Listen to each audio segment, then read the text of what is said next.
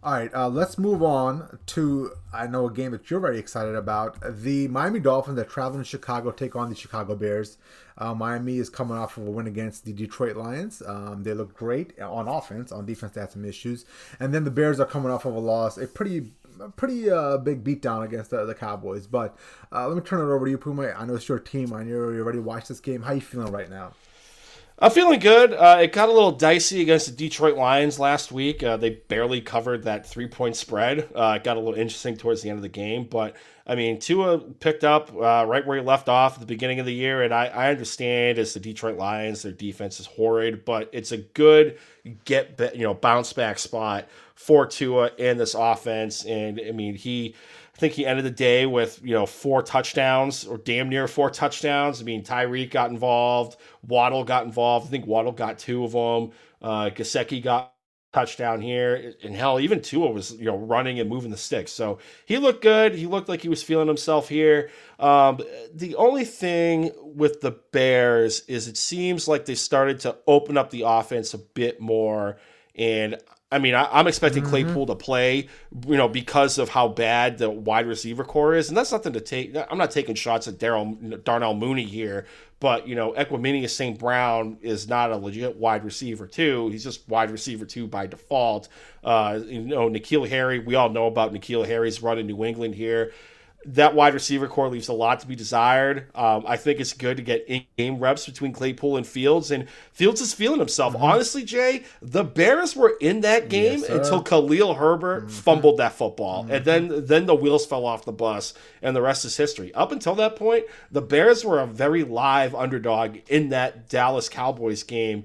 And also, weather might be a factor in Mm-hmm. Chicago this weekend. They're talking about gusts north to 25 miles an hour. Obviously it's going to start getting cold on the Great Lakes up there. So we'll see how this offense looks in cold weather type climates, because that's going to come back towards the end of the season when we play the Buffalo Bills. I have the Dolphins winning this game, but one of my best bets, I'll get into it later, is the Chicago Bears getting the 5 points. Puma, I got the Bears win this game. I really I do. wouldn't be I surprised. I think they're a live dog. I think the way this game is gonna go, with it being November in Chicago, the wind is gonna be picking up. You might see some precipitation. I think all of that is gonna force us into a ground and pound defensive game. I think the aerial attack that we saw inside a dome in Detroit last week with the Miami Dolphins might be negated by the elements. And I think what the Bears have done so far, I've been so impressed. Like, listen, I'm no Matt Eberflus fan, and I still am not. But I am surprised at how he was able to watch what the Ravens did to Bill Belichick's defense, went into the lab in that bye week leading up to the Patriots game, kind of revamped their offense a little bit. I mean, they're using a lot more of those. I've seen the Bills do this, where they take that fullback and guard and pull him, and then Justin Fields running right down their throat as well. Like, Justin Fields is a fairly big dude. He's not Josh Allen, but he's bigger than the average quarterback. He's about 6'4", 225 pounds, and he's very, very athletic. So they're doing a great job with him running, and all that running with Justin Fields has really opened up the passing game. Now, he's still Mm-hmm. erratic sometimes. He can still obviously miss a wide open receiver here and there, but I am very excited to see what Justin Fields does this week, how he progresses, and I also want to see what Claypool does. Obviously, we're not expecting a lot out of him, being his first week in Chicago, but I want to see if he can pick up some of the offense, give him a little bit of deep threat downfield, and we'll see what happens. Now, the other end, the Dolphins, this is a big litmus test for them. Like I said, Puma, they're the only concern I have left for them, honestly, is what they're going to do on the road in the cold in the playoffs, right? In Buffalo, in Kansas City.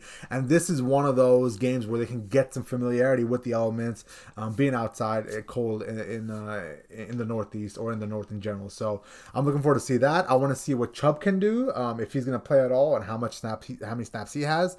And I want to see what Tua does, man. Tua so far, any game that he started and finished, he's undefeated, right? Only him and Jalen Hurts can say that this year. The guy looks confident. Mike McDaniel, I tell you what, Puma, he should be Coach of the Year candidate. He really should be, man. Like, what he's done with Puma, what he's done with Tua, it's remarkable. And it just goes to show you with how badly Brian Flores just butchered this whole thing. Because there is a confident, good quarterback in Tua deep down that Brian Flores never was able to tap into. And I think we got to give a lot of love and adulation to Mike McDaniels for believing in the kid and then scheming up like no other, man. He's like a mad genius back there right now. He's like Chip Kelly in college a few years ago, but in the NFL. Yeah, exactly. I mean, hell, Tua was doing a presser today, I think after practice, and he sounded like a little bit salty, saying, how his deep ball, hey guys, the deep ball improved much this week and whatnot. Like he was kind of ribbing the media a little bit. So I love this side of Tua. I wasn't high on Tua coming out of college. I mean, Jay, you know this, but I'm buying it on Tua Tagovailoa. I could take the L. Things change, and I'm definitely happy that he is the quarterback of the Miami Dolphins right now. So you know how like we talk a lot about intangibles, Puma, and it's something that we say because we can't really quantify or articulate what an intangible is for a quarterback. Tua's got it. Tua has it. The leadership. Like I will never be able to forget that night in the BCS championship game where they're down by like 10 points to a vaunted Clemson team, and Jalen Hurts is stinking it up, and Nick Saban's like, all right, kid, go out there, and Tua goes out there and just starts slinging it downfield. So I think as his confidence grows, he's one of those quarterbacks that the more reps he has, the more confident he is, the more he thrives in a positive, a great environment. And years ago, this is a quick little story. Years ago, Bill Belichick, before he's moving off of Tom Brady, he commissioned a study done by some like psychology group about how Brady, Tiger Woods, Michael Jordan, all these great titans of their sports reacted to their environments.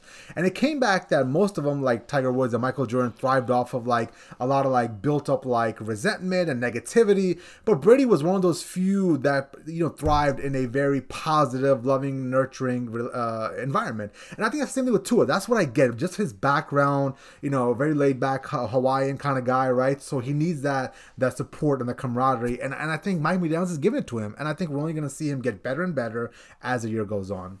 Mm-hmm.